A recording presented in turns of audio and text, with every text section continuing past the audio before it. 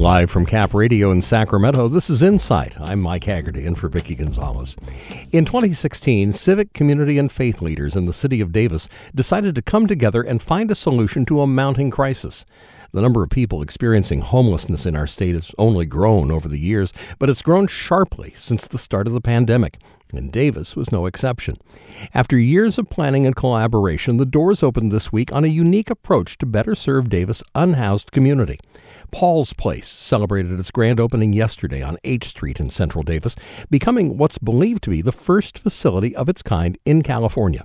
The 4-story multi-purpose building is designed to both shelter and provide essential services to those who are at risk or are experiencing homelessness. Joining us now to share the story of Paul's Place, what makes it a one-of-a-kind resource, and how it hopes to inspire other communities to follow its lead, is Bill Pride, Executive Director for Davis Community Meals and Housing and a founder of Paul's Place. Bill, welcome to Insight. Great. Thank you, Mike. Great to have you here today. Can you tell us the backstory? What drove you to create this space to help those experiencing or at risk of experiencing homelessness? Well, the property at 1111 H Street was something we had owned since 1994. We're an organization that started back in 1991. And after we were founded, the board of directors at the time, the volunteer board of directors, worked with the city of Davis to buy a property there that had some homes there that was transferred and transposed into a day shelter resource center and also a transitional housing program. And we'd had that building for many years. We'd done some remodeling, some other things that happened. But after about 25 years of use, it was in really bad shape. Mm-hmm. I mean, it was overused. It was basically a residential piece of property that was getting used for 50, 60, 70, 80 people a day, sometimes more. Wow. And so it kind of had aging issues and facility issues. And so my goal some years ago was to try to figure out a way to kind of rebuild the property and kind of do the same program there in a better facility that had more bathrooms and other facilities that we really had a low amount of. And so I met with some folks in the city of Davis, and the city of Davis at the time had been speaking with Sutter Health, who at the time was starting something called the Getting to Zero program, which was a funding opportunity with providing matching funds to do some innovative projects involving homeless and needy folks in the Sacramento Valley area. Mm-hmm.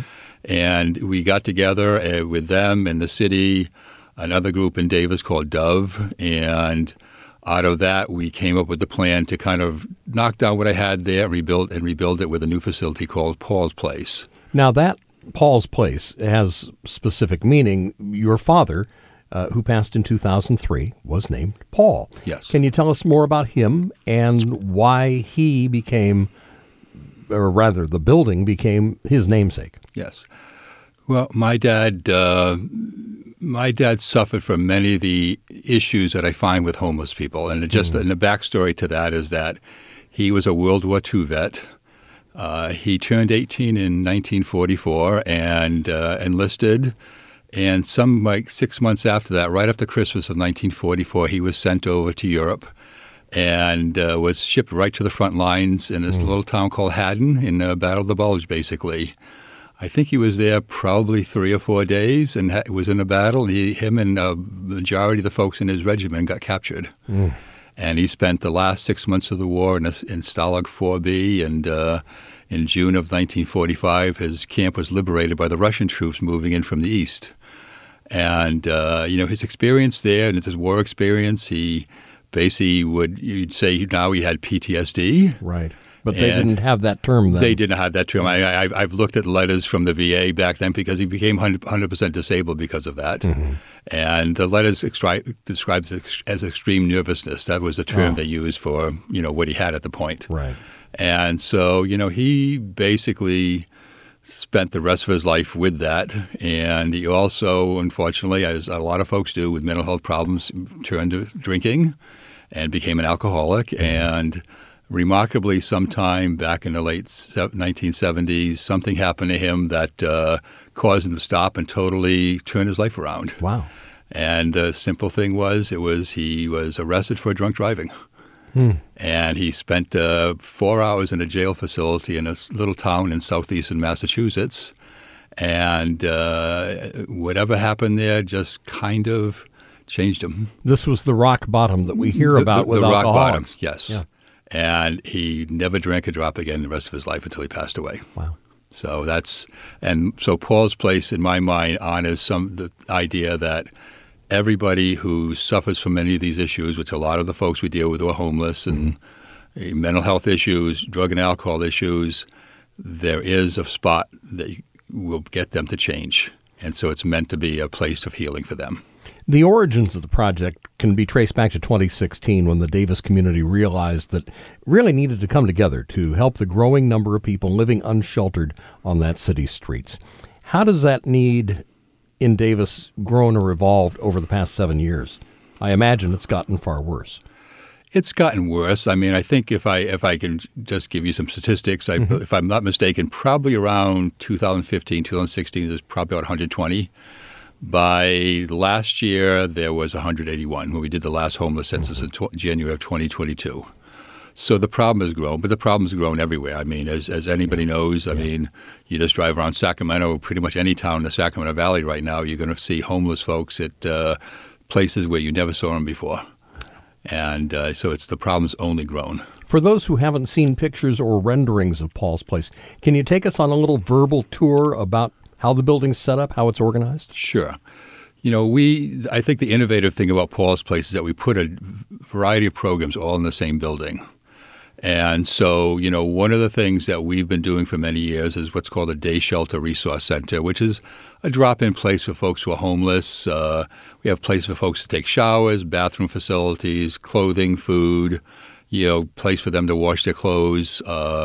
And they can also talk with our staff, and we can provide a whole range of different services, try to help them with housing, get medical appointments, mental health treatment, a whole range of things. And that's basically the first floor of the facility. The second floor is our transitional housing program. And the nice thing about our program that's changed from what we had previously is that we used to have a congregate facility, and that basically we had 4 adults in basically a 10 by 10 bedroom sleeping in bunk beds. Not a great way to kind of have a program. Right.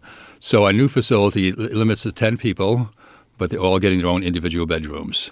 So my hope is we're going to have folks having better outcomes as they go through the program. And the program is basically meant to have folks transition from being homeless to being housed by helping with employment, whatever other issues we need to address, life skills issues, and hopefully get them into either employment or some kind of income and move them into some form of permanent housing somewhere. What were some of the biggest challenges in trying to design that kind of all-in-one concept? Really, it's kind of just mixing different populations at different stages of their lives. The 3rd and 4th floor, they are going to have the permanent supportive housing units. So we're going to have people actually moving off the streets into permanent housing. Mm-hmm. And, the difficulty is just making sure that, they all have a safe and stability. And that's, really our goal is making sure the folks in those units are safe and stable. And, we've found we're doing what's called a housing first model, if you're familiar with that term. And, basically we're going to have folks moving directly from the streets into the housing there. And that means they come in with whatever issues they may be having already in the streets. And so, we find, because we do have other permanent supportive housing units in Davis at different facilities, that usually by moving the housing, getting some safety, some stability, get them to a point where they're kind of off the streets and not dealing with all the stresses they have out there with all kinds of issues they suffer from, usually we find that their usage decreases. They're able to get their mental health more stable, and they can probably be a better community member at that point.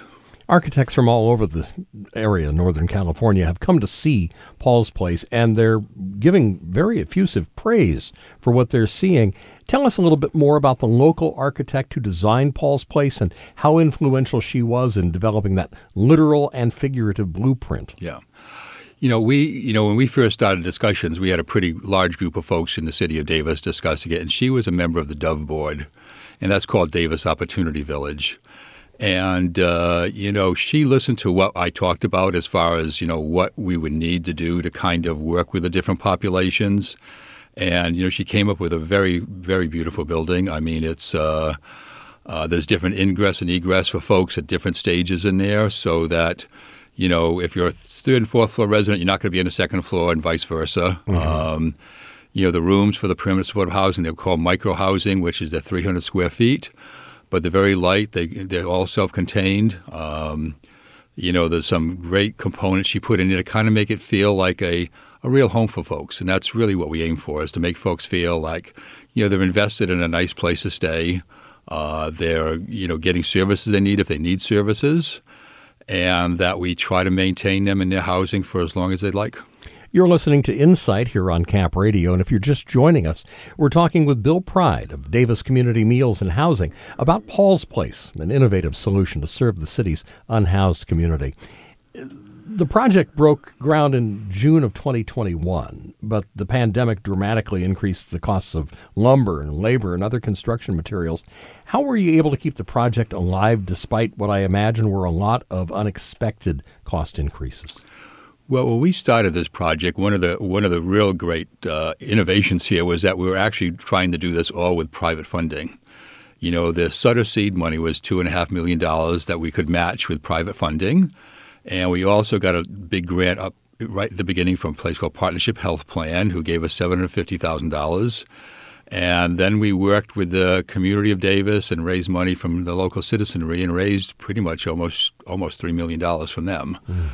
But by the time that we were ready and got our permit and everything else to start construction, COVID had really affected the materials costs, labor costs, and other things. And, at the time to fix the budget deficit we had due to those increases, we were able to work with the city of Davis and also Yolo County to receive American Rescue Plan funding. And both of them gave us equally about $1 million. I think everybody is familiar with the term NIMBY. It's an acronym for Not in My Backyard, and NIMBYism can be a major obstacle in projects like these. Did you get pushback from residents or other members of the community? I think one of the reasons why it was discussed to use the property we already had there was it's not the most desirable part of Davis. It's right next to the railroad tracks, and the railroad goes by there. The freight trains go by there pretty regularly, so there is some noise attached to it. And we had been there for many years. I mean, we had the piece of property we built Paul's Place on. We had our facility there before. The neighbors were familiar with us. The neighbors were kind of familiar with the folks coming and going there. And I think we've always tried to be responsible neighbors to everybody in the neighborhood to make sure that, whatever impact that the folks we use our facilities, that we kind of minimize that to the best we can and work with them if they have any complaints or any issues. And so we really did not get a lot of negative feedback from the community. I mean, we had a little bit, but we went through the planning process and got approved with a unanimous vote. The city council was a unanimous vote. We didn't really have any major opposition to what we were doing there. And like I mentioned previously, I mean, we had a huge amount of community support to build a program. I know that some homeless advocates had questions about mixing people who are trying to stay sober with people who aren't, along with people who might be suffering from mental illness. How are you able to address their concerns? What measures will be in place to ensure the safety and well-being of these people and your staff? Yeah. That's always been a concern. I mean, that's an issue we've had to face ever since, I got involved in homeless services 20-something years ago, frankly. It's a very tricky proposition. The Housing First model is you move folks directly in so they could still be using, drinking, doing whatever drug of choice they're using, the mental health issues. I really think the key is having good staff who understand the issues and able to work with the folks in your programs and work with them diligently and kind of keep on top of things. That's the key to me. Yesterday was the grand opening. What does it mean to you personally to see this dream finally become a reality? It was certainly a great celebration. I mean, we had a huge community turnout of probably 250, 300 people, which, as I kind of joked initially when I got up to give a little speech yesterday, I said I'm not sure there's any place I know of I've ever seen having 300 people show up to celebrate opening a homeless facility. That does not happen anywhere, frankly. True. So, I mean, it was a nice celebration. I think the nice thing is to know that we've got a lot of community support for what we're doing there. And from the city council to the board of supervisors to the local citizens of Davis, we aim to kind of, work our programs and make sure we run the facility in a very responsible manner. but also make sure we're also giving the services and the housing that's needed for the folks who are living homeless. Bill Pride's Executive Director for Davis Community Meals and Housing and founder of Paul's Place, the first of its kind building in Davis, providing shelter and services for those considered at risk or experiencing homelessness. Bill, thanks so much again for being here today. Thank you very much. Appreciate it. You can also read more about Paul's Place, see photos of the project right now at capradio.org. Up next, California's farm workers play a critical role in bringing the food we need to our dining tables. But a landmark study by UC Merced is revealing how thousands of them are experiencing severe chronic health issues and steep challenges accessing health care. We'll hear how farm worker health is impacting the state's most important industry and discuss solutions in improving the well-being of this disadvantaged workforce. You're listening to Insight on your NPR station, Cap Radio. I'm Mike Haggerty, in for Vicki Gonzalez.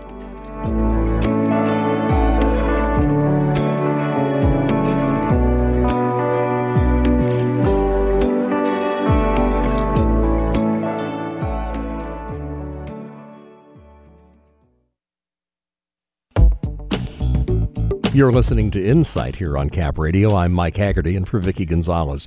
There is no debate. California is king of agriculture in the United States. According to California's Department of Food and Agriculture, more than a third of the country's vegetables and 75% of its fruits and nuts are grown right here in the Golden State. This economic engine of our state wouldn't be possible without the hundreds of thousands of farm workers who pick and package all the succulent fruits and crispy vegetables we crave. But an unprecedented study by researchers at the University of California, Merced, is pulling back the curtain on the lives and health of these farm workers, revealing how this disadvantaged workforce is experiencing chronic health issues and severe challenges accessing health care. Its survey of more than 1,200 farm workers throughout the state is considered one of the largest academic studies ever conducted on the health and well-being of farm workers. Joining us now to share some of the study's key findings and what it means for all Californians is Edward Flores, Faculty Director of UC Merced's Community and Labor Center, which conducted the study. And he's joined by Cesar Lara, Executive Director of the Monterey Bay Central Labor Council, one of the organizations that helped the university carry out the study. Edward and Cesar, welcome to Insight, and thanks for joining us. Thank you for having us. Thank you. Edward, this study is being described as a landmark, one of the largest academic studies ever examining farm worker health. Can you tell more about how and why this study came to be and give our listeners a better idea of its depth and scope? Sure. So the UC Merced Farm Worker Health Study came about because it was sponsored by the California Department of Public Health through a $1.5 million allocation from the state of California. And the purpose of it was to study farm worker health as well as the social determinants of farm worker health. We created a community advisory board, which included 27 organizations, leading labor, community, environmental organizations that serve farm workers, that informed the development of the study across a 2-year period. Ms. Cesar, members of your organization helped conduct some of these surveys. Would you tell us more about the Monterey Bay Labor Council and why it chose to partner with UC Merced in this study? Yeah, this study was very important for our community. So I represent union members in Monterey and Santa Cruz County. That includes the 3 union farm working unions. You know, the United Farm Workers that was started by Cesar Chavez, along with Teamsters and UFCW Local 5. So we were really happy to support it. And in particular, the United Farm Workers played a role in collecting data and getting this information from our communities. So more than 1,200 farm workers throughout California participated in this survey. They were asked a wide range of health questions, from working conditions to physical and mental health, and their ability to access health care. Edward, what are some of the key and most striking findings in this study? Well, we've known for some time now that the farm worker population is largely Latino, immigrant, non-citizen, undocumented, that they live in large households that are low income, and that they have low rates of health insurance coverage and low rates of healthcare utilization. None of that was contradicted in our report. what was significant in our report was that we asked questions about their health, but also their working conditions that have rarely or never been asked about in public health studies.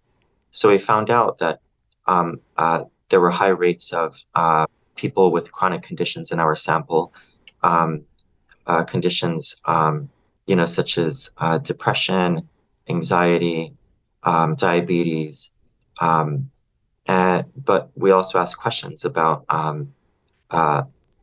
employer compliance with working standards such as the California heat standard, the wildfire standard, sanitation, and access to drinking water on the job. And the findings suggest that that more could be done to ensure employer compliance with workplace health and safety standards that previous research has told us it is related to health outcomes. Cesar, same question. Anything in particular that jumps out at you in the findings of this report? Well, I think to start off, this report had no surprises in there. I think what it did show that the conditions for farm workers have gotten worse over time, and the buying power of farm workers and just the rights at work, with a high percentage of undocumented community members that really hold up this industry. They really lack the rights and protections. So this report was no surprise to us in the community, but it was a comprehensive study that really wrapped everything up to show that we need to do some change in California. So in essence, Cesar, then more a confirmation of things that you've known were wrong for a long time. Well, definitely a confirmation and definitely a call for action. I think times in history, especially during COVID, we showed the importance of essential workers, and at critical levels, those essential workers were the ones that were putting their life at risk to pick the fruits, pick the vegetables that all of us enjoy in this country and the world, to be honest. Edward, agriculture is a physically demanding, potentially dangerous industry. People work long hours under strenuous conditions. Almost half of the farm workers in that survey say they don't have health insurance. What are some of the biggest barriers they face in obtaining quality, affordable health care? The obstacles that farm workers face in accessing health care are complex. During the time that we carried out the study towards the end of 2021 and the beginning of 2022, a significant issue was access to health insurance coverage. Even as the state has made strides towards expanding and extending health insurance coverage to populations like undocumented workers, however, there still remain other obstacles for farm workers in rural areas of the state. There's less infrastructure for healthcare utilization. And so we're going to be learning more as we analyze the findings of this report, in the coming months and years. But just immediately, one of the significant takeaways from our report is that both access to health insurance coverage, but also healthcare utilization are both significant issues. You also specifically looked at women's health and reproductive health among farm workers. Tell me more about what you found there. Yes. So we looked at women's reproductive health, and there were several questions that we asked in terms of past birth outcomes. And we found high rates of adverse pregnancy outcomes among farm worker women who had ever given birth. Rates of preterm birth, low birth weight, and children born with birth defects that were higher than that of the general population. We also asked questions about during a woman's last pregnancy, if they had been advised to stop working by their doctor, if they had still been working, and if a doctor had advised them to stop working, and at how many weeks they had been advised to stop working and when they stopped working. And we found a gap of about a month in between when a doctor had advised them to stop working and when they actually stopped working on average. And I assume that was out of fear that they would lose income and their ability to ever work again. 59% of our sample said they did not have access to unemployment insurance, indicating that they were probably undocumented because it's undocumented workers that don't have access to unemployment insurance. And the economic safety net for undocumented workers is much less than that of other workers. So yeah, that could play a factor in the decisions people make about whether to stop working or to continue working. A third of farm workers in your survey said they would be unwilling to file a report for not complying with workplace rules or regulations out of fear of retaliation. Were there also farm workers who declined to participate in the study out of those same fears? I'm not. That's a good question, right? What was the rate of people that that decided to participate in the survey? I don't think we collected those metrics. It's usually with a convenience sample, those aren't numbers that you collect. With random representative surveys, you might track that. Okay, so then let's go back to that third that say that they won't report hazardous conditions, violations of the law and regulations by their employers. Cesar, what are some protections you'd like to see for farm workers that they're currently lacking, given that what we have here is a situation where suppression is at play in terms of things that are illegal? Well, at the beginning point, I think we need to realize that, there's a lot of issues that many people in the policy world need to address at the national level. We need comprehensive immigration reform. For every dollar spent on services for undocumented, more than that dollar comes in. It's holding up our social safety nets and other things. But one of the biggest things is that agricultural workers need professional wages and professional benefits.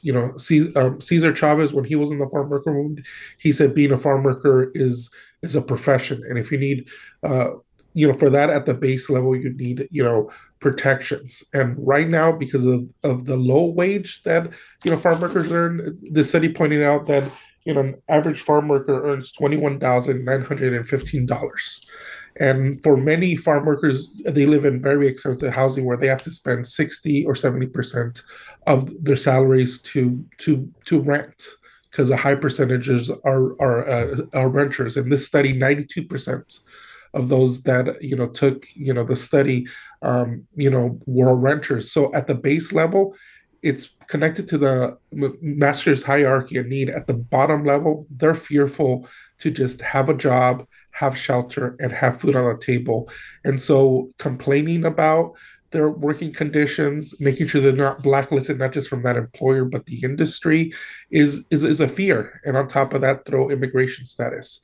So we need a rapid, focused approach to make sure that our most vulnerable workers in California are protected with many rights, not just at the state level, but at the national level. About a third of our farm workers live on the Central Coast. About 60% live in the San Joaquin Valley. Very different climates and geography. But are the challenges that these farm workers face relatively uniform? At the base level, they are. And if it's a hot day here on the Central Coast, especially with climate change, this last summer we had days that were very unusual for us here in the Salinas Valley, where we were at 105 degrees, and really workers had to take shelter. But at the end, the work of agriculture is very similar in all the valleys that do agriculture. We might not have as many heat days as the Central Valley does, but it doesn't mean that as outdoor workers they lack protections, and especially with everything else that this study pointed out, fear is a major factor. But yes, most workers face the same challenges. You're listening to Insight here on Cap Radio. We're speaking with Edward Flores with UC Merced and Cesar Lara with the Monterey-based Central Labor Council about a landmark study revealing the health challenges faced by California's farm workers. Edward, a majority of the surveys for this study were completed between September and December of 2021, a little more than a year after the start of the pandemic. What sort of challenges did the pandemic create for the research? the research was carried out in person because of the nature of the questions that were asked that were highly sensitive. And so we took, precautions. We had very extensive protocols for, how to do attestations and, provide a sanitized space for conducting the interview that was in privacy. And I think this is where the organizations that carried out the 1,242 interviews gets a lot of credit. It was the largest ever academic study of its kind in terms of the number of interviews, the length of the interviews. The interviews were 2 to 4 hours long. They were conducted in 6 different languages. So yeah, absolutely. The community advisory board organization members that conducted those interviews get a lot of credit for this landmark study. Cesar, the series of winter storms that hammered the state hit agriculture in Monterey County, where you are, especially hard. According to the Farm Bureau over there, about 25,000 acres of farmland were flooded, $70 million in damage to that county's ag industry alone. How does this impact the farm workers, their ability to earn what money they do, and their health? Well, the storms faced a major challenge, especially for those community members that, were flooded out. But, the challenge right now is that a lot of the agricultural crops for this time period were washed out. So you have a lot of farm workers that this is the month when we start our season, don't have work. And so the agricultural season in the Salinas Valley is basically, from March to November. And many workers are not going to be able to start in March because the crops have been washed out. And so build on top of that, agricultural, seasons in our area where workers have to save their money to make sure that they're able to survive the winter now have to face a major challenge of not returning back in the same time period. And especially if they're undocumented, not being able to access unemployment benefits is going to be a major concern. There's going to be a lot of hurt families in our valley. I know that this is outside the scope of your survey, but I feel we have to talk about it. Not that far north of Monterey County, of course, is Half Moon Bay, where there was a mass shooting at 2 mushroom farms. Do you have a sense of how your union members are processing that collective trauma, and what hurdles do they face in getting mental health help? Well, at the end of it, we face a lot of mental health, challenges in our community as a whole. And one of the major challenges that we have is that, your farm workers just don't want to address mental health issues. And the Half Moon Bay incident is a really good example of, worksite violence. And if workers don't feel like, they don't even have insurance to access a mental health professional, and also with the lack of services and providers in the rural communities that our study pointed out, it shows that there's a lot of issues around mental health that need to be addressed in general, but especially in the farm working community where you're at a high stress job, where it's very physical, it's very demanding, and so many farm workers live in agricultural housing there on the grower's property, or live near each other, that it's even a challenge. And that agricultural workers, with all the challenges that they have, and having mental health issues and not being able to access the support or not even realize that it is a problem, is a major concern. And it needs to be addressed in all industries, but in particular, what this study pointed out is that there's a lack of health insurance, which means there's a lack of mental health access points. Edward, Cesar touched upon the lower self-reporting rates for that sort of thing. Your study touched upon a thing called the Latino paradox. Generally speaking, let me know if I get this wrong, farm workers have lower rates of self-reported chronic illnesses than the general Latino population in California. Can you give us some more context to this, why it exists? So, historically, in the past few decades, Latino studies of health have suggested that Latino immigrants arrive with better health than that of their native-born counterparts. And agriculture is a very demanding job. most people who are not in very good health, don't work as long as those who are in better health. So there's a selective population. When we're interviewing farm workers about their health, this is a selective population. What we expect to find are, given the demographics of the population and how demanding the job is, we would be expecting to find a population that has, average or better than average health. What the report showed us was that there was a high rate of workers who had at least one or more chronic conditions, between a third to nearly half. And so this included hypertension, diabetes, depression, anxiety, asthma, just to name a few. So the problems are there. They're just historically underreported. Yes, and oh, Edward, I'm sorry. I think we're losing your Zoom. You're breaking up there. Edward Flores, faculty director of UC Merced's Community and Labor Center, which conducted the study, and Cesar Lara, executive director of the Monterey-based Central Labor Council. Thank you both for being with us today. We appreciate your time. Thank you. Thank you so much. Still ahead, Hey Listen host Nick Bruner and Cap Radio's Andrew Garcia stop by to share their picks of artists performing in Sacramento that you won't want to miss.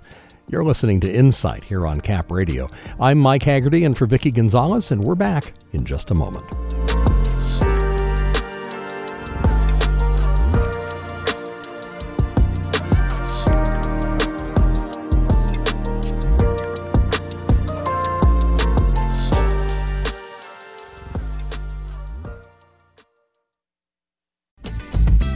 Welcome back to Insight on Cap Radio. I'm Mike Haggerty for Vicky Gonzalez. Hey, it's almost the weekend. A perfect time to hear music from Sacramento's thriving music scene.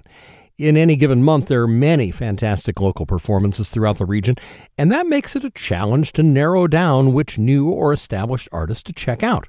Cap Radio's modern music hosts put their ear to the grindstone. Ouch. And they are in studio to share that's got to be painful, to share their top picks of shows to check out for the next 2 weeks. Cap Radio's host of Hey Listen, Nick Bruner, and Andrew Garcia, host of Music and News. Thanks for joining us, guys. Oh, thank you, Mike, especially since we grew our ears back just now from all that grindstoning we've been doing. Ouch! So as curators of modern music, you both showcase local talent and began sharing a segment on Cap Radio's Instagram about local concerts to check out. Why was it important to highlight local artists and their upcoming concerts? Well, I mean, I'll take this one, Andrew, if that's cool with you. Mm-hmm. I think so often it's our duty here at this radio station to get into the community and showcase local talent because they live here, they work here, they are here, they make this a more interesting place to live and to be. In most of our cases, I think these are artists that are passing through, at least the tracks you're about to hear, but there's often a local contingent that's opening for these bands. But man, we have a fantastic local music scene here in Sacramento, and every opportunity that I can get to stick them on Hey Listen or talk about them online, I take. Andrew, anything to add? Well, I mean, I think, live music, like most industries and people, took a beating during the pandemic. So I think with this, hoping to help live music get back out there and get back in, everybody's sort of routine of weekends of going out to check out new bands in particular, I think is a service that we can provide. So what's the criteria? What does it take to make the cut for you to recommend that people spend their time and money?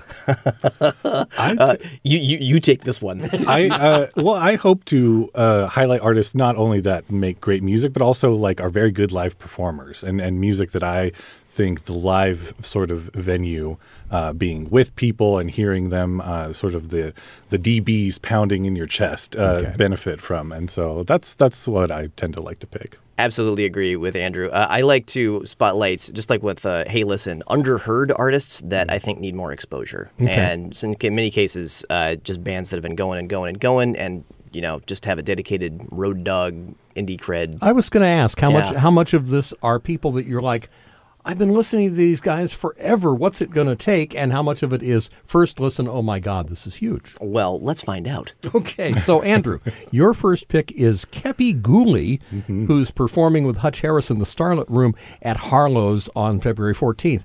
He's been performing with the Groovy Ghoulies in Sacramento since the 80s. Can you describe his sound and what people listening expect if they attend the performance? Is it those DBs pounding the chest? It is indeed. Okay. Punk rock at its finest, really. I mean, performing with the Groovy Ghoulies since about the 80s. That group is no longer around, sadly, but they've been keeping that 80s punk rock vibe going for a while. Think like The Clash, Iggy Pop, The Ramones, stuff like that. And so has been doing his solo career and keeping that punk rock flavor alive. At Harlow's on the 14th, would you recommend it as a Valentine's date? I would 100%. I mean, it's very hard to get a reservation on Valentine's Day. So I recommend folks pitch to their partner or their significant other, grab some pizza, grab a ticket to the show, dance the night away. Let's take a listen now to Kepi Ghouli's cover of David Bowie's Heroes.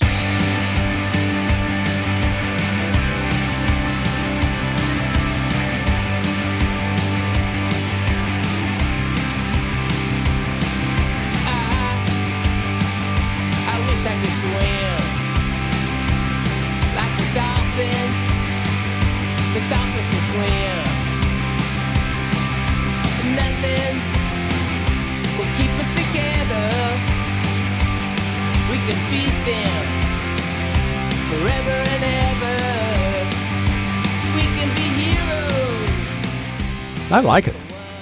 I'm glad you do. It's quite good. Little additional tempo to what Bowie gave us. Yeah, popping it up, you know, bringing it into the sort of punk rock vibe. And I should mention this show is also featuring Hutch Harris, formerly of the punk rock group The Thermals. And so this show is really a 2-for-1. Okay, Harlow's on the 14th. Now, Nick, your pick is the Los Angeles-based rapper and comedian Open Mike Eagle. He's performing February 18th with Video Dave, Baygood, and Space, is it? Baygod and Space are a Sacramento production powerhouse. Two different producers that'll be performing. And then, Video Dave and Open Mike Eagle. This is a rescheduled show from earlier in January. It's happening on the 19th at the Starlit Room. And, what I love about Open Mike is that he is such a renaissance man. You mentioned comedian as well as rapper. He's a podcast host. He's just an all-around affable presence behind the microphone in everything that he does. Now, he has songs with hip-hop icon MF Doom. I'm not sure I can say that on public radio. And he describes his music as art rap. Can you unpack what that means and describe the sound? Well, I sort of abandoned trying to unpack genres long ago when genres became subgenres of subgenres of subgenres. I've kind of just started, I don't know if I'm just settling into middle age or but it's just sort of like, if I like this, if he tells me it's art rap, I believe him. Okay. So what we're about to hear is indeed art rap. I think it's got like sort of an indie rock kind of aesthetic to it. You'll hear it. This is a track. Open Mike Eagle. It's from his 2022 album Component System with the Auto Reverse. I'm old enough to know what that means. And the song is 79th and Stony Island. I used to stand on the phone book, the turnover off the no look, shook up cold as a ghost foot. I used to cry when I wrote hooks. Where's the dry in my notebook? Everything's high octane. I like to hide in the quatrain, sell it for high on the blockchain, but no keys fit the keyhole. Pick up the team like a veto. Tall, we big as a beanpole. I see the checklist, we done several. He made a spoon out of gunmetal. I picked the daisy to one petal. And do they love me? You love me not. I got the ends, I'm unsettled. I made a wish on the dishwater. I want a nap and a big offer. I love rap, it's a bit awkward. Not that it means anything coming from me, but that's really good. I think it means everything coming from Mike Haggerty. Well, I love Open Mike's flow. I love his references. They're both niche and universal. He's got deep cuts from everything from the Golden Girls to a nod to NPR's Tiny Desk on this new record, and that barely scratches the surface. Very literate, very funny, very good. Okay, so Andrew, back to DB's in the chest. This next band with an incredible name that sounds like it might be what you were talking about. Bass Drum of Death. Yes. They are playing February 22nd at the Goldfield Trading Post in Midtown. Bass Drum of Death is described as bluesy rock duo from Mississippi. But how would you describe their sound, and what are some other artists that maybe people could put it into context by knowing? I keep coming back to the word scuzzy. It's a bit grimy, fuzzy, distorted, really swampy. Really, you can feel the humidity of Mississippi. I feel like when you listen to Bass Drum of Death, I think the most sort of mainstream comparison point I can think of is the Black Keys, and they've had like a similar trajectory of sound, blues rock roots starting out, and then as they've evolved, adding on more different varied production elements, different inspiration from different genres. Both bands also quite good. Okay, so let's take a listen to Say Your Prayers from Bass Drum of Death's latest album, Say I Won't. Say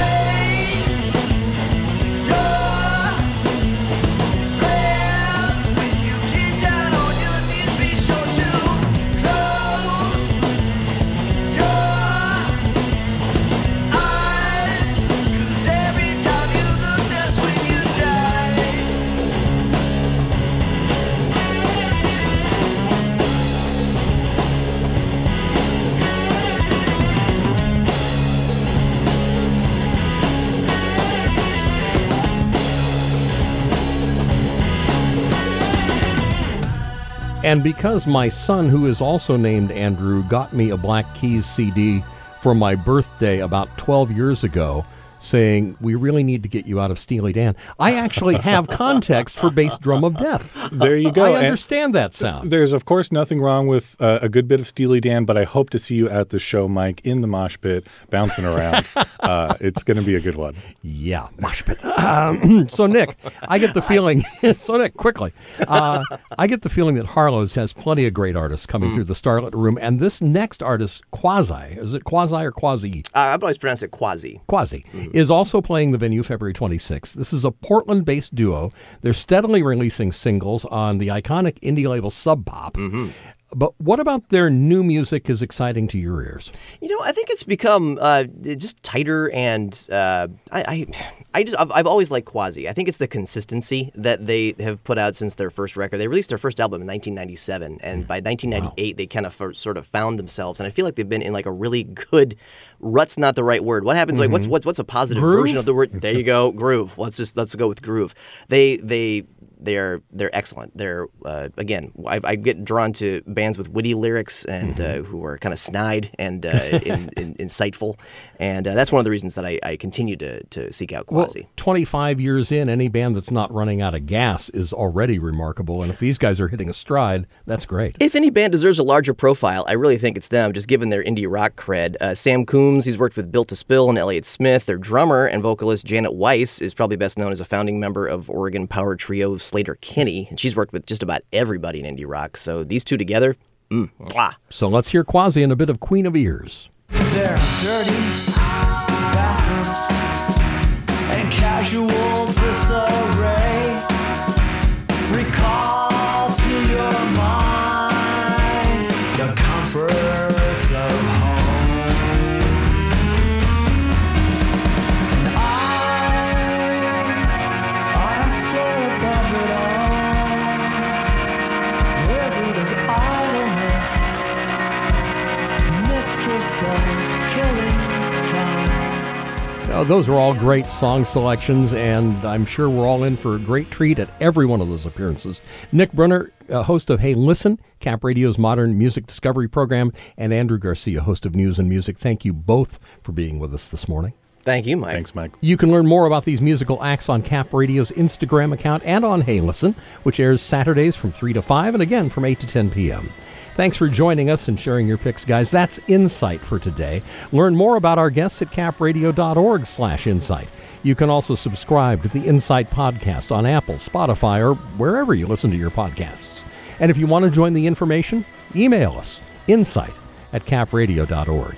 Thank you to producers Nick Dobus and Victor Corral-Martinez with managing editor Aram Sarkissian. Our digital producers are Megan Manata, Chris Hagen, Emily Zentner, and Helga Salinas. Insight's technical directors, Mark Jones. Our engineer is Antonio Muniz and Chris Feltz. And our show music is produced by Adrian Gilmore. I'm Mike Haggerty. Thanks for joining us. We'll catch you back here on Monday.